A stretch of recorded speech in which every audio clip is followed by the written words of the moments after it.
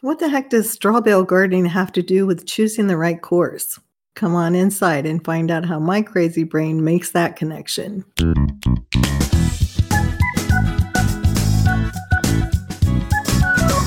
It's time for the Becoming a Profitable CEO podcast, and it's all about providing you with the tools to succeed on this ever-evolving business-building journey. My mission is to make sure you know you are not alone, that it is possible, and that you, yes, you, can do this. You matter. The world is a better place for having you in it, and your voice is needed. I'm Teresa Cleveland, and I believe that we can all make a difference, and that having a successful online business is one of the best ways to do that. Let's get to it.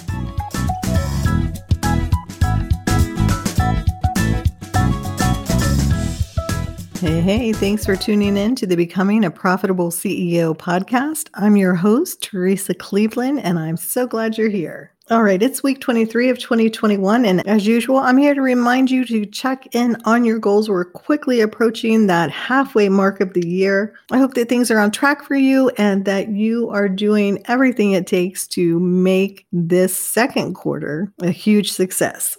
Before we get into the whole straw bale connection, I want to share this with you. I shared it in our Facebook community earlier today, and you can join us anytime over there. You can get there by going to thepurposefulceo.com/Facebook. If you've already got Facebook up, you can find the group. It's the 6-Figure Strategies for Female Online Business Owners. So it was a reminder to Google yourself and set up Google Alerts. Let me ask you, when was the last time that you Googled yourself? Your name is one of those things about you that rarely ever changes, and many people are going to remember it, before they'll remember your company name. Once you Google yourself, here's a couple of questions to ask yourself. Are you coming up on the first page, or is someone with the same or similar name coming up? Also, if you're coming up on the first page, is it current info or outdated info? Years ago, when I Googled myself, it did come up with some old information, and it linked to a site that wasn't even there. It was very, very odd. Anyway, check on those things. And after you do that, then go ahead and make a list of things that you can do to either update things if you need to do that, or they're going to drive you higher in Google rankings if possible. In the group, I added a screen search of my search this morning, and out of over 18 million results, I was pretty happy with mine. It included some of my social, my website, and even my podcast on the first page. So I was pretty happy with that. The other thing is Google Alerts. Did you know that Google can send you an alert when someone mentions you, your business, or any other important topics or terms on the internet? In addition to the alerts that we have set up for my name and my company name, we've also got alerts set up for current and past clients, colleagues, people that we would like to connect with, and others of interest. This is one of the tools that we use to build and maintain great relationships. We love to be able to reach out to any of these people to congratulate them on being mentioned in an article, a guest post, a podcast appearance, anything like that. We also use Google Alerts for key issues or terms in our industry so that we catch the latest chatter and things like that. You can learn how to set yours up. I put the link in the group, but you can always just Google how to set up a Google alert and you'll get the information that you need. I think we get all kinds of valuable information that way, and I think it's an extremely overlooked free tool out there that will help us in our business. All right, on to the topic of the day. Toward the end of last week's podcast, I mentioned how we sometimes get sold or buy into things that we're just not ready for, and that can be attributed to a variety of things. One of those is that it sounds like the solution to our problem or issue, but we fail to realize that we're missing some foundational pieces, right? We see that course, we see that offer, whatever it is, and it sounds like, oh my gosh, that's exactly what I need. So what do? We whip out the credit card, we buy the course, we get inside, and there are a couple of different things that can happen once we do that, right? Before we get into that though, bear with me. I'm going to share my adventures in straw bale gardening this year, and I promise I'll make the connection. Quick backstory. This is my 4th summer in my house, and spring is my favorite season. Everything's coming back to life. There's bright colors everywhere, and we get to start getting the yard ready for our vegetable garden. Liam, my 8-year-old, he loves to garden and harvest and do all of that, but not so much about eating it afterwards. It's a very odd thing. He prefers the canned veggies, go figure. Anyway, I can't remember a time that I haven't had a garden. I grew up, my mom always had a garden in the yard. My grandmother always gardened. My mother grew up with that. So it's just one of those things that's woven into my life. But this house, oh my gosh, it has been so hard to grow a garden. So that first year I chose my space, tilled the ground, and I added this great soil, and it was like, it was so-so. And then, weeds were outrageous. We have squirrels around here. Oh my gosh. Somebody even posted in a Facebook group the other day for our community asking if people would be mindful about feeding all these squirrels peanuts because her son has a peanut allergy. And the squirrels just leave those everywhere. They don't know he's allergic. So there's always the danger that he might pick one up. I don't know about raccoons. I hear that they're around, but I've never seen one. And that's the thing with this garden journey that's so maddening. I have never caught the culprit. I've never seen them. I just find tomatoes half eaten in the yard and other vegetables just all over the place. So over the next 2 years, I tried like a variety of things to protect the garden. No luck. Last year, I even moved my tomato plants and everything into containers, pots on my deck, thinking like the noises from the house would help keep the critters away. So last year was kind of the final straw. Out of 9 tomato plants, I harvested 5 tomatoes. That's crazy, right? So this year we switched up 2 raised garden beds. Great. I researched, I planned out how I could build like enclosures for them using PVC and netting and things like that. Spring arrived and we were prepared. So as we put the plan into action, I realized actually that I needed more space to grow some other things. I didn't have room for more raised beds in our garden space. So what was a girl to do, right? You got it. Straw bales. I had the perfect place for them and I could arrange them in a way that they would fit, whereas the raised beds wouldn't. So I've been hearing about straw bales for several years. My husband's uncle had actually done it a few years ago, so I hopped online to see where I could buy some straw. I was surprised at the number of places as well as the range in price and different varieties that were available. Unfortunately, Uncle Johnny has since passed away, so I couldn't benefit from his wisdom, so of course, back to Google. In case you're wondering, straw bales are better than hay bales. You can Google that and find out why, but there's a fun fact for today. I called the local farm market. They had 3 left, but they were closing for the day and closed the next day. So great, I'll take them. I'll pick them up when you're open. So we were good to go. I checked it off my list. I went back to living my life, working, picked up some seed and other plants that I was going to plant in these straw bales. Life was good. Now, of course, since I had Googled about these straw bales, what kind of ads, links, all that kind of stuff that started popping up everywhere, right? All this info about straw bale gardening. And yes, I clicked on some of them because they were really interesting. What I found out was that I had to condition these bales for the best results. So I'm like, what do you mean condition them? Is this true? Is everybody doing this? Or is this just, a suggested thing? So I researched it a bit more and everyone recommended this. There was this one dude who was like, yeah, I don't do that and everything else. But then even though he did get a harvest, it wasn't as hearty and full as it could have been. So great. Now I know that I have to condition these. Oh my gosh. Plus, get this. It's an 11-day process with certain steps on certain days. And I had to go buy the stuff to condition them with. Geez Louise, I thought I was going to go in a couple days, pick up these bales, plant my plants in them, and be good to go. You can just insert a nice face palm right there. Mentally, I had already committed to this straw bale gardening,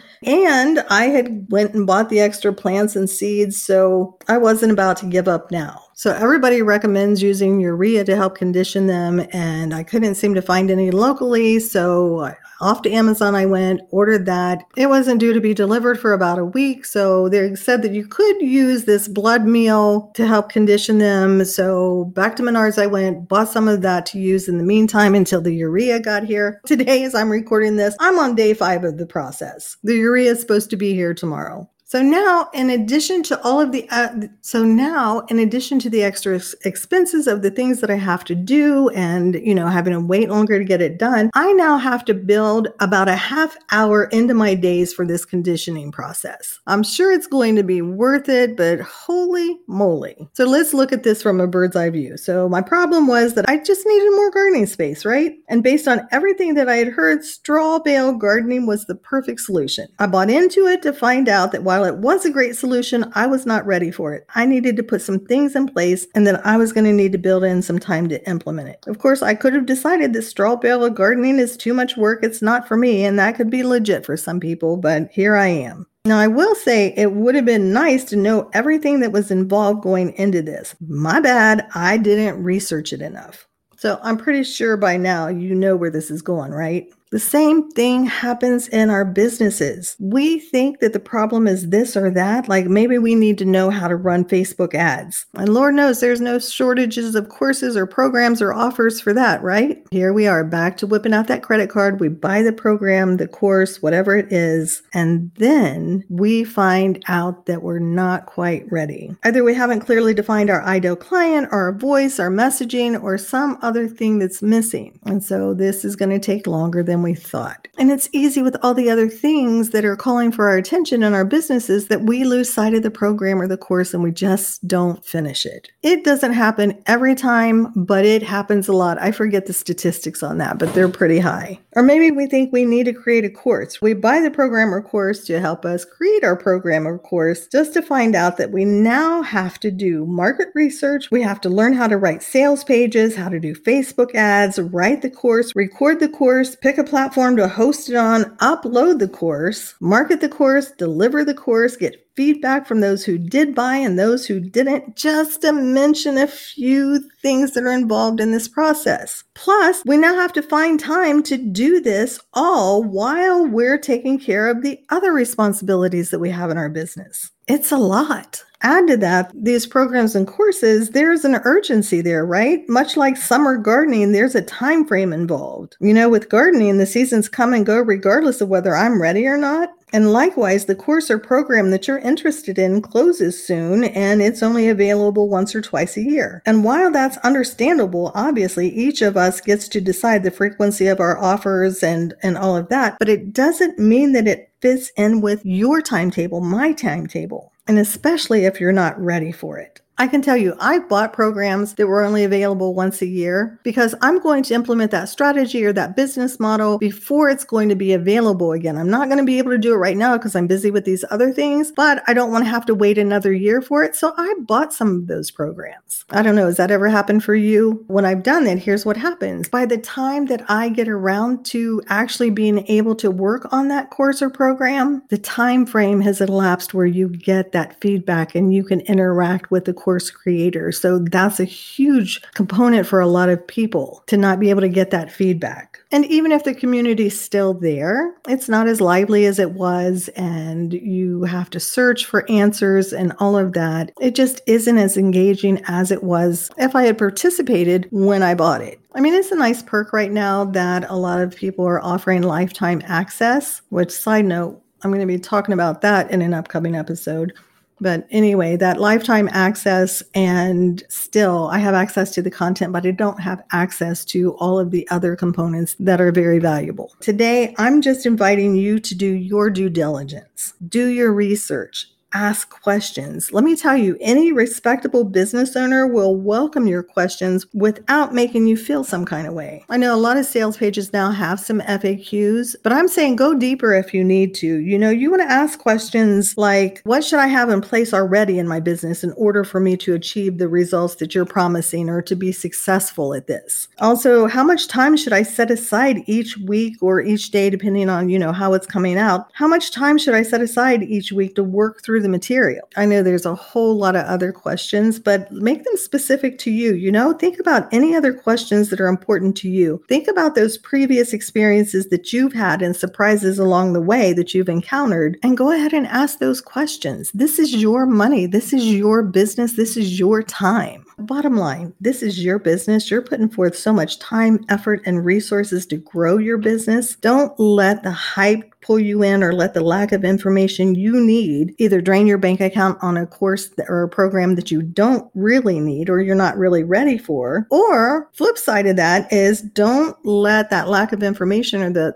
questions that you have keep you from purchasing what you need to move forward. That's a double-sided coin there. If you're ever in a place where you're on the fence about a course or offer, feel free to reach out. I'm happy to give you feedback based on where you are. Oh, and side note, I'll keep you updated on the straw bales.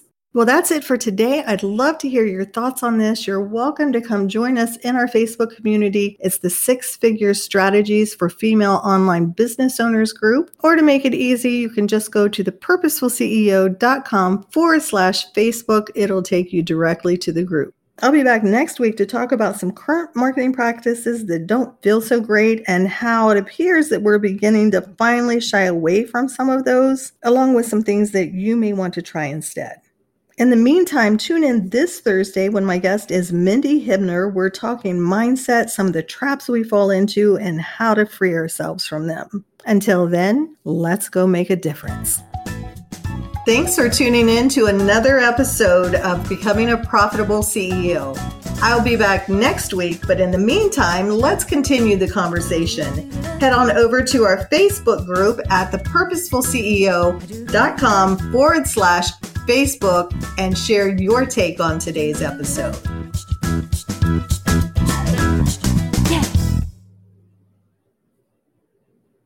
This podcast is part of the Sound Advice FM network. Sound Advice FM. Women's voices amplified.